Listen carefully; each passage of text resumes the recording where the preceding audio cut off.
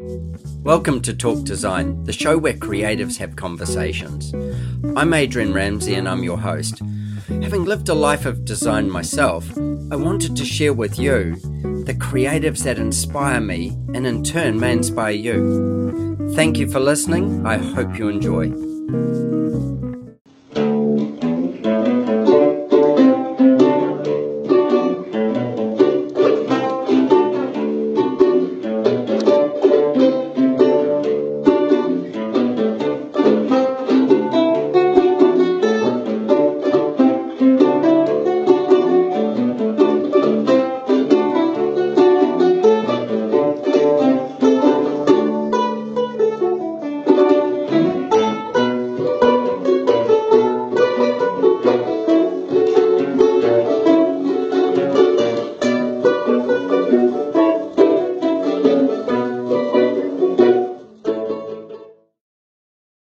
My guest on Talk Design today is Colin Healy. Colin Healy is a designer, beautiful homes, absolutely stunning homes, a lot of renovations. And he is in Connecticut in the USA. And I've had the pleasure of knowing Colin for a little while, but he's also got some other tricks up his sleeve, which we will reveal along the way on this podcast. Colin, welcome to Talk Design, man. Lovely to have you here. Thank you, Adrian. It's great to be here. I want to kick off with a couple of really simple little bits. One's going to be just give us a bit of runway how did you become the designer you are today? Like, what fascinated you and what age did you realize that design was probably going to be your thing? Well, I think I realized it very early on when I was a little kid. About age 7, we moved from the city out to what was the country, but very quickly became the city, the suburbs. Yeah. So when we got here, there were still horses along the road and dirt roads in front of our house and so forth. And 10 years after that, we were a metropolis. Wow! But at any rate, we built a little cape, and so I was involved as a 7-8-year-old in helping to, put the hay around the footings of the foundation and do all the little tasks of carrying things back and forth. And I think my first real, where I was really involved in construction was when I got to be about 11 years old. It was no longer cool for my sister and I to share a room. So I moved up to what was the attic of the Cape Cod house that we had built, and I helped my dad renovate it. Yeah, it already had a dormer built, but we planned out the rooms and the bathroom in between and studded the thing up and did the sheetrock and all that. So that was a lot of fun. And I remember by the time I was about 13, I had a drafting table in my room, and I was drawing cars. Right. Cars. Yeah. I was drawing cars and building. I'd take model cars and then I'd chop them all up and make the doors open and do all these kind of crazy things with them. And I think I started doing all-nighters when I was about 15 or 16 years old. So I was going down the path to designer doom, from an early age. Oh, wow. That's fascinating. I get so fascinated with something that you just couldn't let it go, and you'd work well into the night on it. That's the realization of a passion, isn't it? That's more than anything. That's what happens. You could have ended up in Detroit. Yeah, I suppose I could have. My first degree actually was in industrial design, and there's a really strong component of car design in that. But I was really influenced by one of my professors who was very into interior design and furniture building and all of those sorts of things. And I really got into the path of doing architectural scaled work from the time I was in industrial design school. Right. And it just seemed to have stuck. Yeah. Well, it's such an interesting thing. As you say, you could have ended up but coming off industrial design, which it intrigues me, industrial design. I think it's probably one of the broadest disciplines, and it's everything that we touch as humans, that's man-made, comes off that base. You know, we may draw a house or we may draw a building, but somebody draws a handle, and somebody creates those other pieces. And, you know, and sometimes it might be us custom making something, but, you know, we pick up a knife and fork, we, you know, hold a plate, we do any of those things. Everything that nature didn't make, we're responsible for in some way, and we either do it well or we do it poorly, you know. And industrial design, I think, is probably overlooked so often as such an incredible discipline that affects everybody's daily life, from whether it be a pen or a pencil or a computer or a, you know, color of a keyboard, and it affects people so greatly. Yes, a designer's work is really embedded in practically everything that we do. Yeah. And I was really fortunate that I had really great teachers back then. And it was really very much a Bauhaus style education. Yeah. Bob Redman, who was the chair of our department, actually knew Gropius and Breyer and all those guys. And he was the chair of the Industrial Design Society of America. So wow, he just knew everybody. And he would have them come, like we'd have lectures from guys like John Vassos, and my metalwork teacher was a Polish immigrant, and he, at the time that he fled Poland, he was the premier industrial designer of Poland, and his name was Tomaszewski. And he came over and he could barely speak English, but he taught us really well how to handle form in very interesting ways. And he brought along with him, you know, his cultural background as well. I still remember when one of my classmates had the chance to choose a project, and the project he chose was to design a prison. And Tomaszewski nearly lost his mind. It was like, you're not going to do that, because he came from that. Yeah, exactly. But I had fantastic teachers. You know, that's the most amazing thing, isn't it? You know, that passing of knowledge, and the level that those guys were thinking at.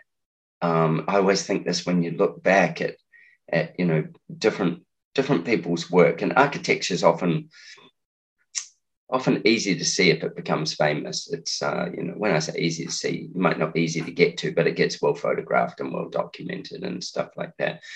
But the level of thinking to be in the room when they were, you know, pioneers, but they came from a discipline. They came from this absolute discipline, and they were rigorous in their view of pushing for innovation constantly, but within a real setting of knowing the rules. I always think that, you know, the reason you learn the rules is to know how to break them. That's exactly. One is they should be useful to getting you on the journey, but after that, they're just a platform to innovate from. You know, I always think that when you're doing something with the council or something like that, you know, the permits and stuff like that, it's like, well, what are we telling them? Okay, how do we get what we want out of that? How do we interpret that? Exactly. But you're also a musician, and you play a lot. So again, another set of rules, or I don't know, are they another set of rules?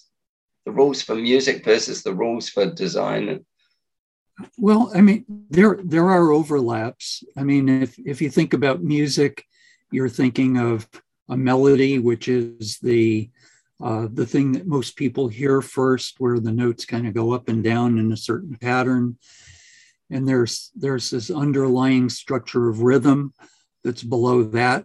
How fast are those notes happening, and what order? And then there's volume, there's intensity, and those are similar to the way we design things. We design for order. When you think about the way the Romans would do columns, they were setting up a certain kind of order and a certain rhythm. A certain rhythm. Element that really make a building kind of hang together. And it was way after that when the rule breakers figured out how to balance this thing over here and that thing over there, coming at different angles, and establish some kind of order out of that. But one of the things that I often tell my clients is that my role as a designer is to bring order out of chaos. And you have all these chaotic ideas, all these things that you're thinking of, all the things that you would love to happen. And my job is to try to figure out how to get some order in that, to move it forward, to get you to a final product. And that's very much the same thing that happens with creating a song. You know, there are all these random notes out there. And I think when I write songs, I'm kind of noodling around on the mandolin or the fiddle or something, and you get this little idea to it, but then you have to kind of figure out how does that fit into the structure of the kind of song that you want to create. And you take all these little pieces and you put them together. It's all the same. Yeah, it is, isn't it? It engages the same parts of the brain. So the brain's doing the same thing, but one of them you're based in audio and the other one you're based in visual. Exactly. So with that audio bent that you have, with, you know, because you have that as well, how do you go with when you're designing a home or renovating a home and designing a home for renovation? How do you go with noise control? This is one of my pets. This is if I had a dog, this one would be on a lead right behind me all the time. How do we control noise, and what's one discipline taught you versus the other? That you know, homes. I think that our biggest freedom and our biggest pollutant is noise pollution. I know that's probably not right, but noise pollution and silence brings so much freedom of thought, but to the point where it can be scary, you know, to it's overwhelming. Silence can be overwhelming as well. But tell me how you take this and put it into, when you're designing in a home, how do you take that musical understanding and make a home better because of it? Give away the secrets here, Colin. I think there's a difference between the way you want noise to be in public spaces, and the way you want it to be in private spaces. So we all know that the trend today, but I do mostly remodeling. So the kind of questions I always get is, can I take this wall out? You know? Can I make this room bigger? Can I make this room bigger? Can I take this wall out? You know, do we really need that wall there? And so the more these barriers you take out, the more noise is possible in those spaces. The harder it is to control the transfer of noise. Yeah. So how do you control that? But that, on the other hand, creates a need for spaces with some doors on it. So, you know, the public spaces where you have all this activity going on, that's great. I think that can be really cool. And people put in really interesting kind of sound systems with the sound coming from 4 different directions. They create theaters. But even when you're creating a theater, first you have to isolate that whole theater from all the other stuff that's going on around it. So I think basically what you have to understand is, where is noise going to be appreciated, and where will reverberance be appreciated, and where do you want to get rid of that? So it's pretty common in my houses to put insulation in the walls, and I usually don't get to the point where I'm trying to use actual acoustic insulation. You know, just the regular insulation is good enough for most people's houses. But if it turns out to be, here's an issue I had recently where a client wanted to make a guest room bedroom for their parents for when they came. The couple's in their 30s. So they wanted really thin walls so they wouldn't stay too long. And they had one wall dividing their bedrooms, and the heads of the beds were head to facing one another. And it was the only way the design would work. So I came up with a double wall. Sure. So we made 2 separate walls. We filled in between it with about 12 inches of insulation. Yeah. And unfortunately, I can't tell you the results because they put off that part of the project, but I was just fascinated by the challenge. You know, this is one of the things that I see, and you must see this as well, is certainly that. And I've actually approached that the same way. A double wall, so 2 sets of studs and an air gap between those two, so they don't, you still get some vibration in the floor and you'll get vibration through the ceiling, you know, beams or trusses. But that with both walls insulated, and then with, we call it gyprock here, you call it drywall there, but with a drywall that's either the fireproofing drywall or the soundproofing drywall, which is extra dense. Sure. You know, that you see the guy. Heavier. Yeah, you see the guys try and lift that up and you go, oh, okay. Why is that so heavy? Oh, that's why.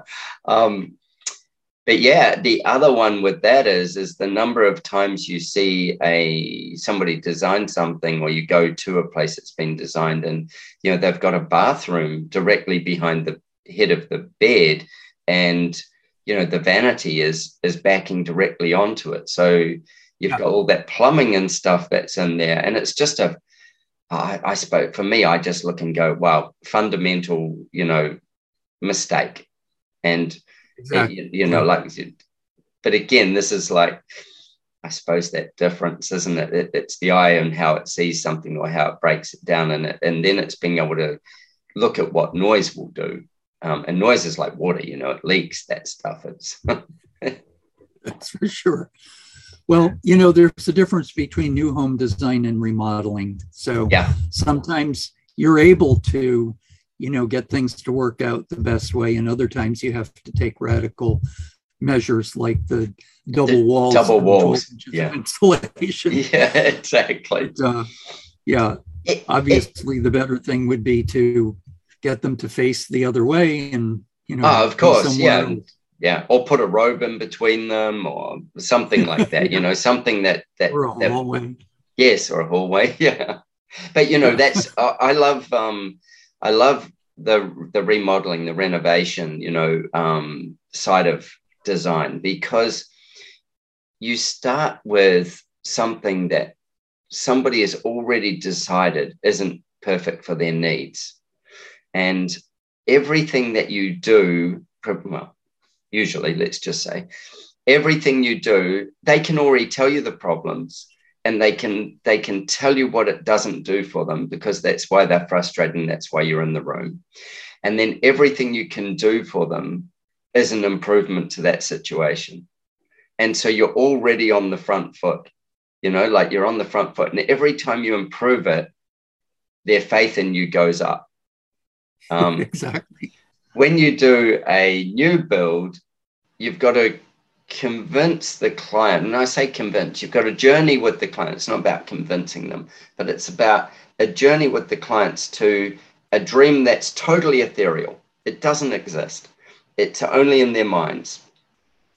And with it existing in their minds, you've got to unplug it from their mind and then decide what the landscape and the environment, how you're going to honor that and how it needs to be, and how then form the structure out of that, and then position everything within inside it.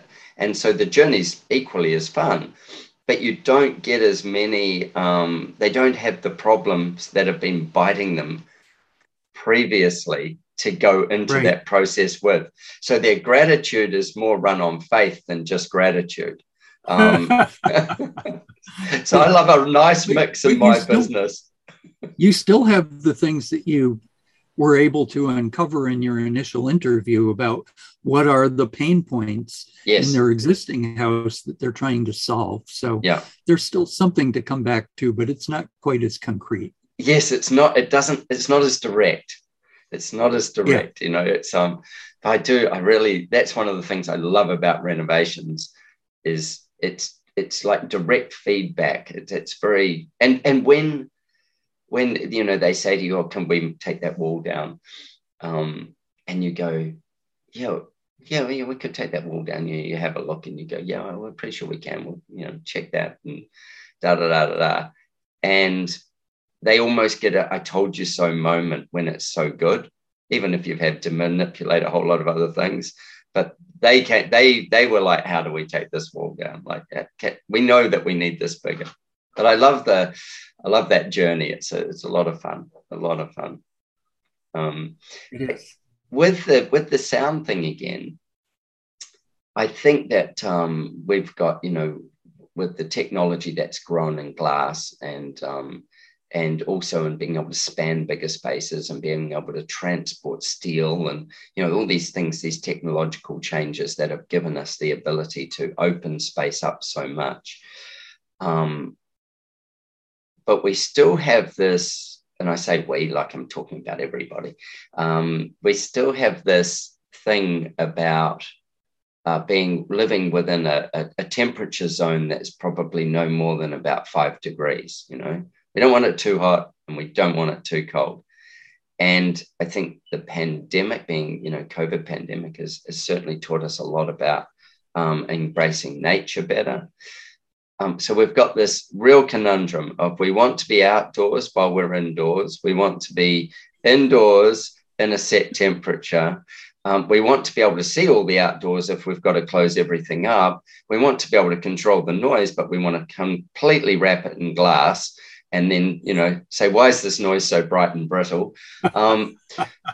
We create our own conundrum, don't we? And a lot of it's to do with, you know, just our levels of comfort, but that whole, how, you know, we don't want to be in the wind, but we want to be able to see it move the trees. We just, and so on. Tell me how you deal with that. Oh my God. When you do it in renovations, if you're about 80% renovations, you know, somewhere around there, then you would always be getting people asking you to open the space and give me more windows and, you know, remove these walls. To hell with the fact that the building's made of brick or, you know, whatever it is. Yeah, I don't know that I have an answer to your question. When I think back to, we were talking about sound.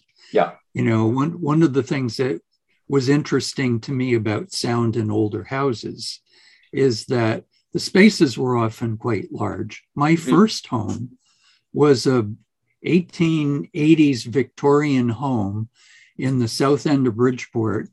And Bridgeport, this munitions manufacturing town, I want to cover that. Talking to you about before we went on, was at one point kind of the Newport for New York.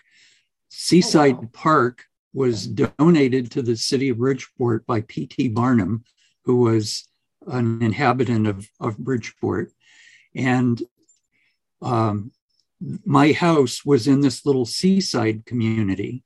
And I can still remember the resonance of the sound in those rooms, where when you'd come into the main hall of the house, you were greeted with this 2-story space. And to the right-hand side was a big foyer with a stairway that went up to a landing, moved about 12 feet. Then it became a little library and a tower. And then it went up to another level. And then it was just fantastic. So, you know, when my sister and I weren't throwing parachutes off of the balcony, you know, we were singing and just having a lot of fun with the way the house sounded. And the sound of singing at parties. My grandmother had 13 kids. And when I was born into the family, 7 of them were still at home. Wow. That would have been a fun place to go. Together. And so I just remember what that was like to be in a multi-generational home. It was actually quite grand, even though a bit run down. Yep. in doing that, like that multi-generational thing is actually another interesting part of this. You know, we see a lot of what you call in the States ADUs, or here we call them granny flats and stuff like that, where there is more of and kids staying at home longer because, I don't know, education, whatever. Yeah, that people say, oh, they can't afford to go and live elsewhere or whatever. Maybe that's because of the cost of education. I'm not sure. But we're seeing more and more of multi-generational homes as well. And a lot of people are trying to adapt homes that weren't made for multi-generational because they were made in the 60s and the 70s and those kind of things. Whereas you're talking about homes that were probably designed in the 30s and 40s, are you? Is that about what they would have been? Those bigger homes like that? Well, the home that I was living in was built in the 1800s. So that was... Oh, a little older than that. Yeah, okay. That was quite different. So I think most of the homes that I deal with were built from 1900 on. Occasionally, I'll get some antique house to deal with, but mostly they're in that period around here. And the majority of them were not designed for multiple generations to live in. And in fact, there's something going on here in the States, which is called the missing middle. The missing middle. The missing middle. Oh, the missing middle. 2-family, 3-family, and 4-family houses that were the bread and butter of what builders put up during the time when immigration was so important for our country as it was growing. And there weren't big apartment buildings when you got outside of the cities. There were all these 2, 3, and 4-family houses. And my experience as a kid, when we'd leave my grandmother's grand mansion and go to visit our relatives, we'd go to my Aunt Helen's house. And Aunt Helen lived on the first floor, and her brother lived on the second floor, and Grandpa lived on the third floor. And then we'd go over to Aunt Anne's house, and it was the same thing. The houses were full of families who lived in separate apartments, but they owned the building, and they were able to, have this housing, and multiple generations could live there, not in each other's faces all the time. Yeah, not on top of each other, but as neighbors. Yeah. It was just a wonderful thing. And those houses became run down as all of those folks that lived in them got a little bit wealthier and did what my parents did and moved to the suburbs and left that housing behind. So in Connecticut, there's actually zoning guidelines in place to try to stimulate the building of those kinds of houses that can create more density and give people something more to live in than a big apartment or a big lot. I think that's a really interesting thing, and then we get gentrification of neighborhoods again later, but that's a really interesting thing that these sort of like multi-res type situations where you had multiple generations of a family living in one place. And at some point, as you said, the builders developed these with that as the purpose. And so it was almost like, as you said, it's apartment living, but in a big single house. And you see this in the UK as well, more as a result, not purposely built, but more as a result of bigger homes being chopped up and the same sort of thing. And when you've got these amazing old homes, that or these old structures, that there's a lot of value in the history of a structure that can happen as well. Then you go, oh wow, that's pretty cool that you can create that thing. And I don't know how long I've been drawing houses, but a long time. Other than people saying, oh yes, well, we're going to do a duplex where mum and dad are going to live next door and we're going to live here.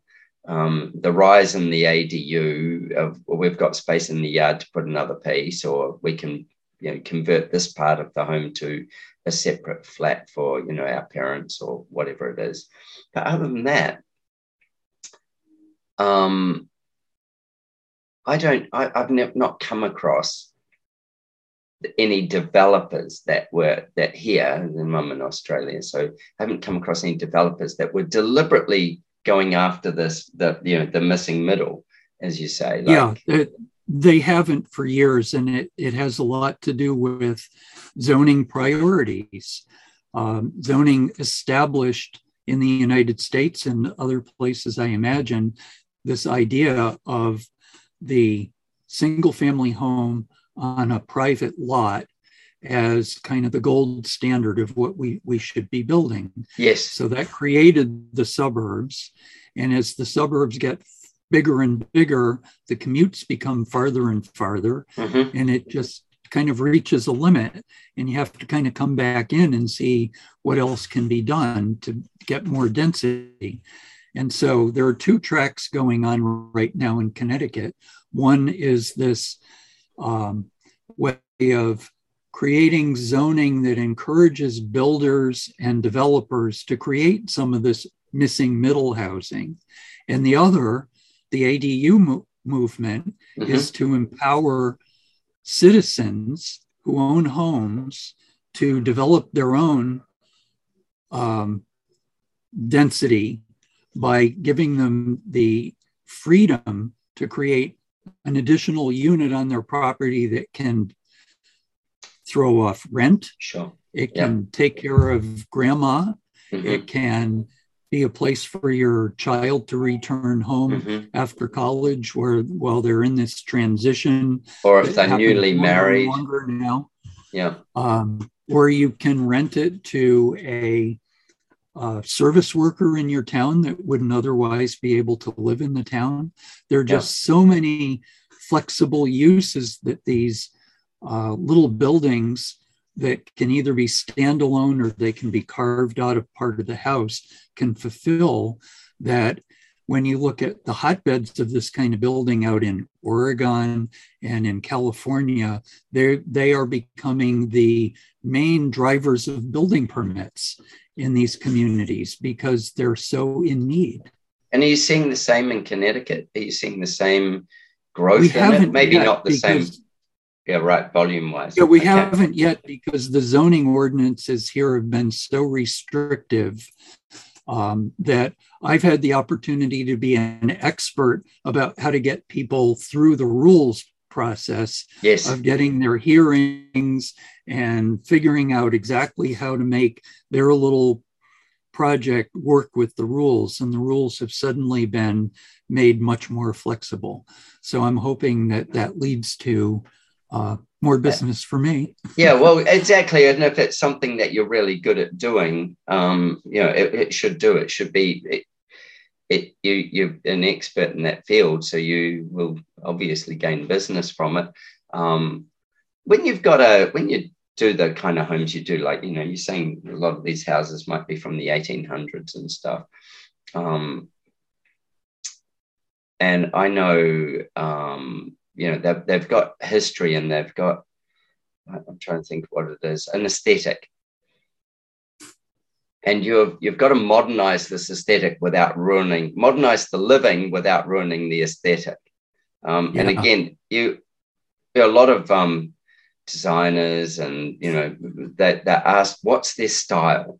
What's your style? And doesn't really make too much difference what your style is, because if it's a renovation, there's possibly a style that the house is going to be hopefully kept in, or maybe not. And then it's also what's the client's style is going to be the most important thing. But with that, often the jobs that you would end up with, the style is already set with the current style of the home. It's the living that's going to change, or am I wrong? Tell me about that. Yeah, that's very often the case. And I have personally not been the kind of designer that would take a colonial style house and then decide to put something in the backyard that was in opposition to that, to put one against the other and examine the tensions and all that. Usually my clients are looking for a house that looks really nice. And you've heard this before, if a person says, oh, it looks like it's always been there. Yes. When you put an addition on, that's kind of a nice thing to be able to say that.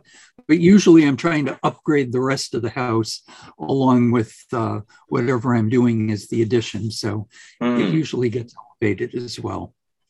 But that drives a lot of the work that you do that's transformative to what happens on the interior of the house. Yes. Yeah, you've got to have a really good understanding of the living and the eye of what the interior will be like as well. And you can still journey people with that.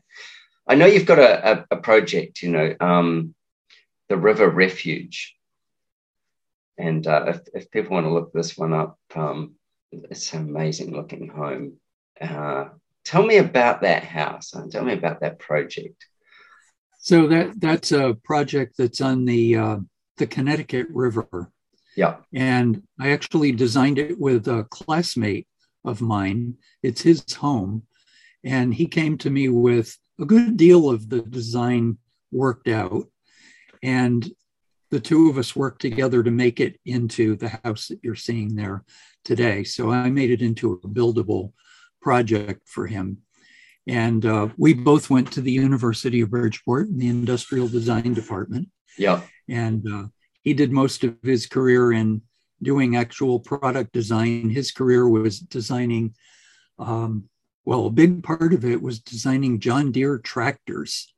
And he would go from the Raymond, from the, I can't remember which design office it was in New York. And he would go out to the John Deere factory and live with the farm folks for weeks at a time. Yeah, right. Work these things out. So in the end, he got the chance to make this lovely house. And part of the charm of it was when they found this piece of property, there was a little inlet. Off the river. Off the river, where he's able to create a place for his boat. And he had this wonderful boat that he had been remodeling and working on for years. So he was able to put it in the water there. Fantastic. But, the design of it really has a lot to do with like craftsman architecture. Yes. Yeah. There's different shingle patterns, a lot of interesting roof lines to the design. But the inside of the home is really quite open and has this wonderful center stairway that takes you up to the second level. Fantastic. It is a beautiful looking home. I always think of homes like this. It looks like a grown-up lives there.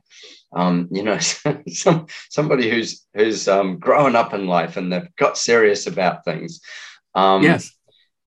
But it's, as you say, it's got a lot of that beautiful craftsman style to it as well. Like that, it sits in its landscape, but it's still on its landscape as well, which is really lovely. But the way the trees and stuff wrap around it. Does it have a big basement on it? Is it got a basement as well? No, in fact, part of the challenge of that was that when they bought the property, there was a house on it, and they had imagined that they could somehow use, the foundation of the house. So I went there at first before we really started the design. We had this foundation. So I hooked him up with my favorite engineer that was not too far from his house. And Richard Marnicky, the engineer, kind of set us straight with what we were going to need to do for a riverfront house. And so we had a pure foundation, and it was just amazing the amount of stuff that went into creating something for this house to sit on. Yeah, the platform, the stability for it, the real foundation. Exactly. Yeah, so it was an engineering challenge just to get the thing out of the ground so it wouldn't be washed away by the river. Yeah, it's amazing. Yeah, love it. I love the shingles as well. I love shingle patterns.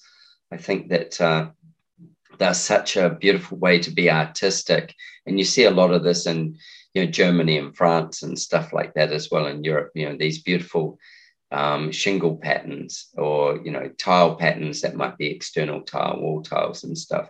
But it's got a real, it's a romance to it. I think that probably comes for most of us from the movies. Other than the people like you have lived with that romance around you, the people that where, it doesn't get done in different parts of the world, where we don't end up with these shingle patterns and stuff. It's we see it from the movies or from travel, and we imagine it from movies where it's, it's the happy families and all those kind of anchors that sit with it. Yeah. Well, my connection to that kind of detailing goes all the way back to that Victorian where I lived when I was little. And I was so, well, let me first talk about the exterior. You can imagine at the two ends of the house, there were these huge gables. Yeah. And on the one that faced the carriage house in the backyard, I'm sure it was Italian immigrants who built this. They took the entire gable and they created this stucco pattern. And then they took what turned out to be half rubber balls and they embedded them in this lovely pattern on the back. And I know they're rubber because occasionally when I was a kid, one of them would fall off. And so, it was the shingle patterns and then this other level of creativity that was really kind of interesting. So much. Keep going. Yeah, the point that I wanted to make was that I was so influenced by that house, which was torn down when I was about 14 years old. The University of Bridgeport took over the house, gave my grandmother one of those three family houses that I was talking about, to live in until she passed away. And she immediately installed cousins and uncles on the other floors. She did how it was meant to be used. She used it for purpose. Yeah, my cousin John lived upstairs, and her daughter Elizabeth and her husband lived on the top floor. And so, at any rate, I was so influenced by that house that when I was in architecture school, when I was in my 50s, I drew the house from memory. Drew the floor plans of both floors in the attic and the basement. And I showed it to my dad, who was the middle child. And so he was still, the oldest of the gang that was still at the house when I was born. So he was in charge of painting the house and all the upkeep. So he knew every nook and cranny of the house. And he basically testified that I got it right. I had the whole thing down. So you'd mind mapped it. Yep. And mind mapping it. Yeah. I can still walk around it in your mind now. If it were there. This is one of those things when you go, have you found your right calling in life? I'm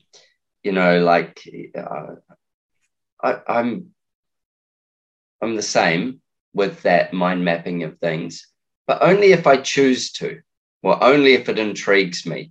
If I walk into somebody's house and, I go there and it's just a house to me, I don't try and fix it. I don't try and solve its problems. I just go, it is what it is.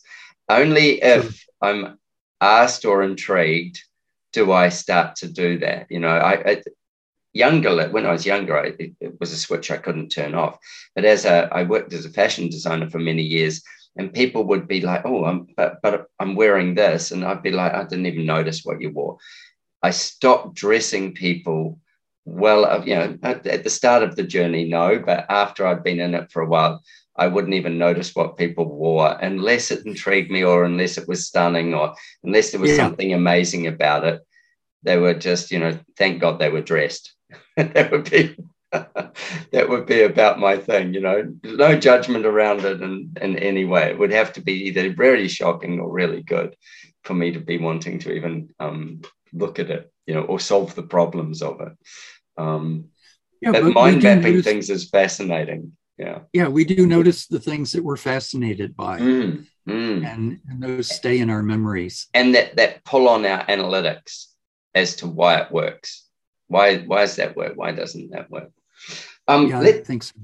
Let's just talk a little bit about the fact that Bridgeport brass and copper, and whether that still has a legacy that shows up in the town, and also the fact that it was a munitions type area in Connecticut there, which I find really fascinating. Some big brands, some amazing brands, especially like you were saying, Colt, Remington, and then, Hartford with insurance. Hartford itself is a brand that's attached to insurance outside of the name of the insurance company. Sure. So there's a lot of things that are very rooted in traditional history or background from that area. And how does that show up in architecture, and how does it show up in design in the area? Because you've got all these traditions that need to be, I suppose, maybe innovated or being held securely, maybe is the other way of putting it. I don't know. You give me some runway on that. Okay. Well, here's some thoughts about that. So these industries, I was talking before we went on about how brass and copper were two of the industries that were big in the Housatonic Naugatuck valleys. And as you go up the valley, you see this proliferation of all these lovely Victorian houses in all of the towns that are close to the river. And as you go away from the rivers, there aren't all these houses, because that's where the wealth was generated, along the rivers. Right. And that's where the industrialists built their homes, and they built institutions, the churches and town halls and so forth. So there was a lot of really grand architecture in Connecticut that was built along with that wealth. Yes. And the city of Bridgeport, which we were talking about, also is where the helicopter was invented by Igor Sikorsky, who was a Russian immigrant. He created a lot of wealth for a lot of people. And so the surrounding towns had a lot of really, really beautiful houses that were built as a result of that wealth. But other than that, I'm not sure that those things really have shaped our environment that much at all. The big factories, when I drive through Bridgeport on Route 95, there were factories that at one time were producing vinyl records. Right. They were producing sewing machines. The Singer Sewing Machine Company was in Bridgeport. And I could just go on and on with all the different industries that were there. But it really left us with all these hulks of buildings which had been abandoned for years. And it's only recently that we've really caught up to renovating those buildings so that they're really using the wonderful structure that was in those buildings and turning them into something new and beautiful. So that's been kind of the regeneration that's been happening now. How cool is that? I love that. And then there's the embedded history, history of what those buildings once were. And I think that's beautiful. I interviewed a guy on Talk Design here called Michael Pincus, and Michael is the president of a company called Mr. Steam. And for those of you who know what steam showers are, Mr. Steam is the biggest steam shower company in the US, probably the world. And Michael's he's a genius designer himself, but in saying that, he has this absolute love of things, and he got Tom Kundig to come and renovate their building in New York. And the building itself it's an Olson Kundig renovation on an old building, and I wouldn't say it's gentrified, but it's that thing where he's taken something and there's plenty of paint that's still peeling off, and there's all those elements of it. It hasn't been tried to be cleaned beyond belief to being something it wasn't, but it's made highly functional. and in true Tom Kundig style, it's got, you know, some beautiful operational pieces to it. And, you know, thanks to Michael, that building will go on and on and on, based on, they still manufacture there and stuff, but based on the fact that the love of it, and then the taking that piece of history and pulling that forward. And, you know, and Tom Kundig on the other side of it, you know, Tom says, give me the ugliest thing you can find. That's what I want to start with. Give me something really ugly, because then I can really do something with it. And again, what a beautiful way to approach it. And that's what often those old buildings are. They were functional. They were industrial age type buildings. I'm looking forward to a tour when we finally get to travel again. And I interviewed another guy recently, a guy called Colt Wrangler. And Colt Wrangler Lyons. Yeah, how's that for a name? He's from Texas, but he builds motorcycles. He makes custom motorcycles for people, a lot of calf races and different sorts of motorcycles as his business. And he's also a bronc rider and a bull rider as well.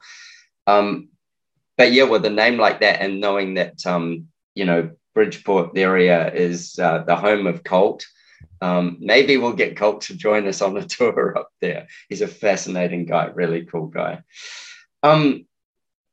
I've loved so many pieces we've talked about here, and also that kind of the way things come together in that area, and the way that's shaped you and your business of how that is. And also the layers of when we started talking from music and, you know, using sound as the, I suppose, the inspiration as to what happens in a home and how that works. And the music piece is what I want to come back to, because I want to ask you a little bit more about the music, and then I want to ask you to play some music for us. Okay. And if you're happy to do that, just tell me the musical journey that you know, I mean, you play a lot. It's something that you do a lot of, and yeah, I play a fair amount. I mean, yeah, like I so think many you can other... I was going to say, I think you can be found at the you know, downtown farmers market sometimes on your fiddle. So yeah. It's something special, and it's something that you know, shapes another whole part of your creative world. The way I got started in music was probably not much different than most people in my generation. You know, I mean, I used to listen to songs in the car with my parents, and I think the first song I ever learned to actually sing on my own was "The Battle of New Orleans" by Yeah, Johnny right. Horton.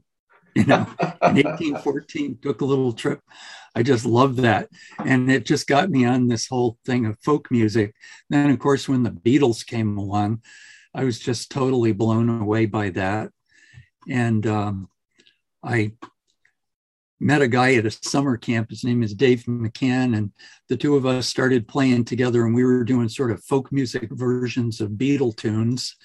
And we met this fellow, and I actually met my wife through playing music, because we went to a party together, or we went to a party and met each other there, and I could play the guitar. And at the time, it was the only move I had for girls, you know. Pull out the guitar. The only move I have. But she's captured you. You're too late on that. We started singing. What's that, Adrian? I said she's captured you. You're too late on that. You can pull out. Yeah. You can't pull out the guitar and get away with that anymore. No. But we got together, and we've been singing together all these years since. We've been married for many years now and have always been singing partners. We had a band that lasted for practically 40 years called the Ash Creek String Band, where we played, I was the fiddler, she played the guitar and sang. Yeah. And we had banjo and bass and other instruments. So it's basically been folk music of one sort or of another that I've done all these years. And the latest, I call it the latest project we've been involved in, or I've been involved in, is the Walking Wood Mandolin Quartet. Wow. Where we have 4 different size mandolins that mirror the, the string quartet. You have the violins, you have two violins, you have a viola, and you have the cello. Yeah. And in a mandolin quartet, you have two mandolins, you have a mandola, and you have the mandocello, which is kind of a guitar-sized mandolin. And so in that band, unlike all the others, virtually all the music that we do is either original or it's covers of music that we like and we put together in really strange formats. Right. So you just rearrange combinations. It. Yeah. So to give you an example of one, we have this medley where we take this tune called The Elephant Walk, which was sort of a 1960s sort of light, like almost a Harry Mancini kind of tune. Yeah. And we put it together with Sunshine of Your Love from Cream. Yeah, right. The result is just very crazy. But we love putting together odd bits of instrumentation that turn into something quite unique when played on four mandolins. This is the same as renovating somebody's home, you know, like taking these odd bits and then bringing something from now or from another era back into it and making the magic happen so that it actually still does become a song, or it still does become, it's not just a noise. And we have this crazy repertoire that we've developed over the years. And we do it, you know, with the four of us kind of facing one another in a circle. Yeah. And one person kind of brings the musical project, and then we all, you know, get into it and turn it into something. So it's very much an improvisation. It's like a jam session. It's kind of like working in a charrette, you know, where everybody, there's some structure to the whole thing, where you kind of know what you're hoping to get out of it, but you're not sure how it's going to turn out. Sounds like working in my studio. So what are you going to play for us? Is it going to be the Battle of New Orleans, or what are you going to play? No. I thought that might have been your most practiced song. No, I have a mandolin with me here. Okay, cool. And most of the instruments that I play are either handmade or they're vintage. And it happens that my antique Gibson mandolin is in the shop. And so to tide me over until I was able to get it back, I bought this A model mandolin that is called Big Apple Music. I got it for $85 online from a guy that had purchased it and didn't know how to play it. So it's worth substantially more than that. Than the $85. So you're on a win with that for starters. Yeah, I'm on a win with it. So my son Trevor is a guitar builder. You could Google Healy guitars later and you could see what he does. So he took this and in 10 minutes he carved the slots a little bit deeper in the nut and changed the bridge and made it into a playable instrument. And so that's what an expert does. And that is what an expert, your son, that's what an expert does. Yeah. He just refines it. Yeah. Yeah. It took him 10 minutes. And this is probably a Chinese made instrument. Yeah. Where they're cranking these things out. They're very high quality for almost no money. Yeah. And, you know, in the musical community, we kind of go, is it moral to buy a Chinese instrument? And you know that there's some teenager that built it, but we kind of assuage our guilt when we buy something secondhand. It lets you off the hook a little. A little bit. But at any rate, I have a tune that was written in the, I guess the 1700s by this blind harper called O'Carolan in Ireland, where the tradition was to go from manor to manor, and the lords would support these itinerant musicians. And a fair number of these fellows were blind, and as O'Carolan was, and they weren't really able to make a living at much else. And there's, if you think about the blues tradition in the United States, there are all these fellows, Blind Willie and so forth, who through one bad luck incident or another ended up not able to pick the cotton or work in the steel mills or whatever it is, and they made their money. But they've shaped music for the world. Yeah. But this fellow O'Carolan was a contemporary of Vivaldi. And so this is called O'Carolan's Draft. And you can hear some classical music influence, but it's, Irish music that's hundreds of years old that's still being played because it's so beautiful. And the wonderful thing about the folk music community is that the music is accessible enough that if you know a certain repertoire, you can go all over the world and you can play with people. So I could go to Denmark right now and I could sit down in a town square and find people that I could play with. And it's just a wonderful thing. That's pretty cool. So take us away. Let me see if I can move back far enough. A little trip to Ireland. See the instrument a little bit. Yeah, we can. Okay, I'm in tune. I'll have to see if I can do this.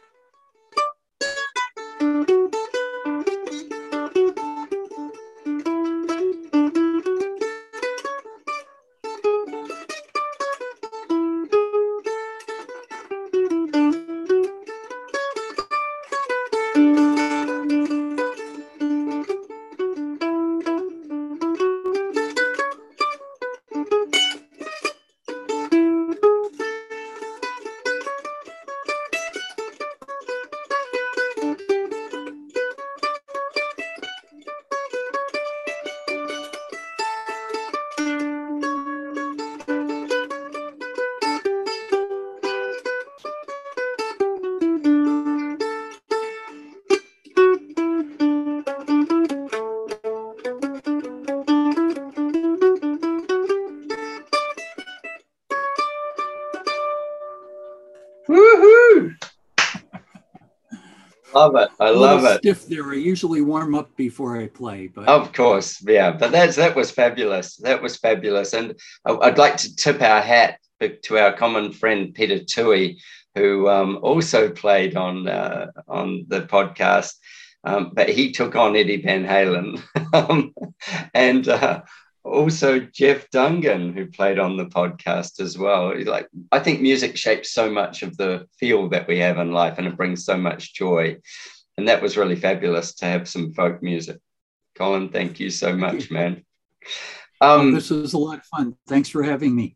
My pleasure, buddy. I'll post all your socials. We'll let people know how to get in touch with you and all the rest. And if you want to play some more, we'll just fade it out at the end. Okay. Cool, man. Thank you again.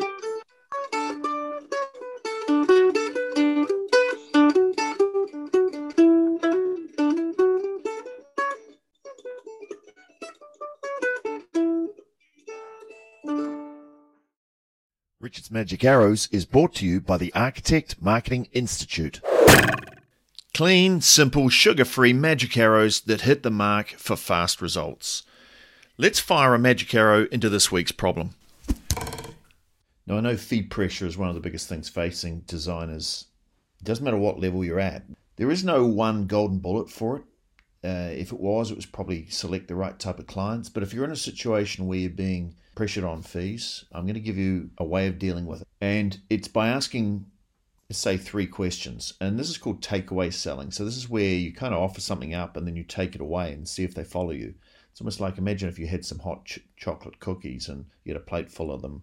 You put them in front of someone and then they went to reach out and then you pulled it away and you see if they get up and follow you. It's that type of thing. So this is called takeaway selling.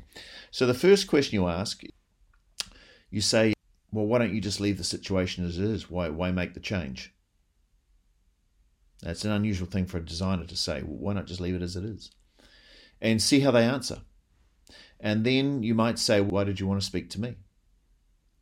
Why did you not get someone else?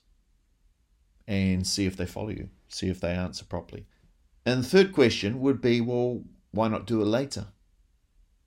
Now, by asking these negative questions, you're going to get a lot more information out of someone than by trying to convince them to do it, because by pulling the plate of hot cookies away, they're either going to react or they're not. And if they do react and give you answers and explain why it's important, then what they're doing is telling you how important something is.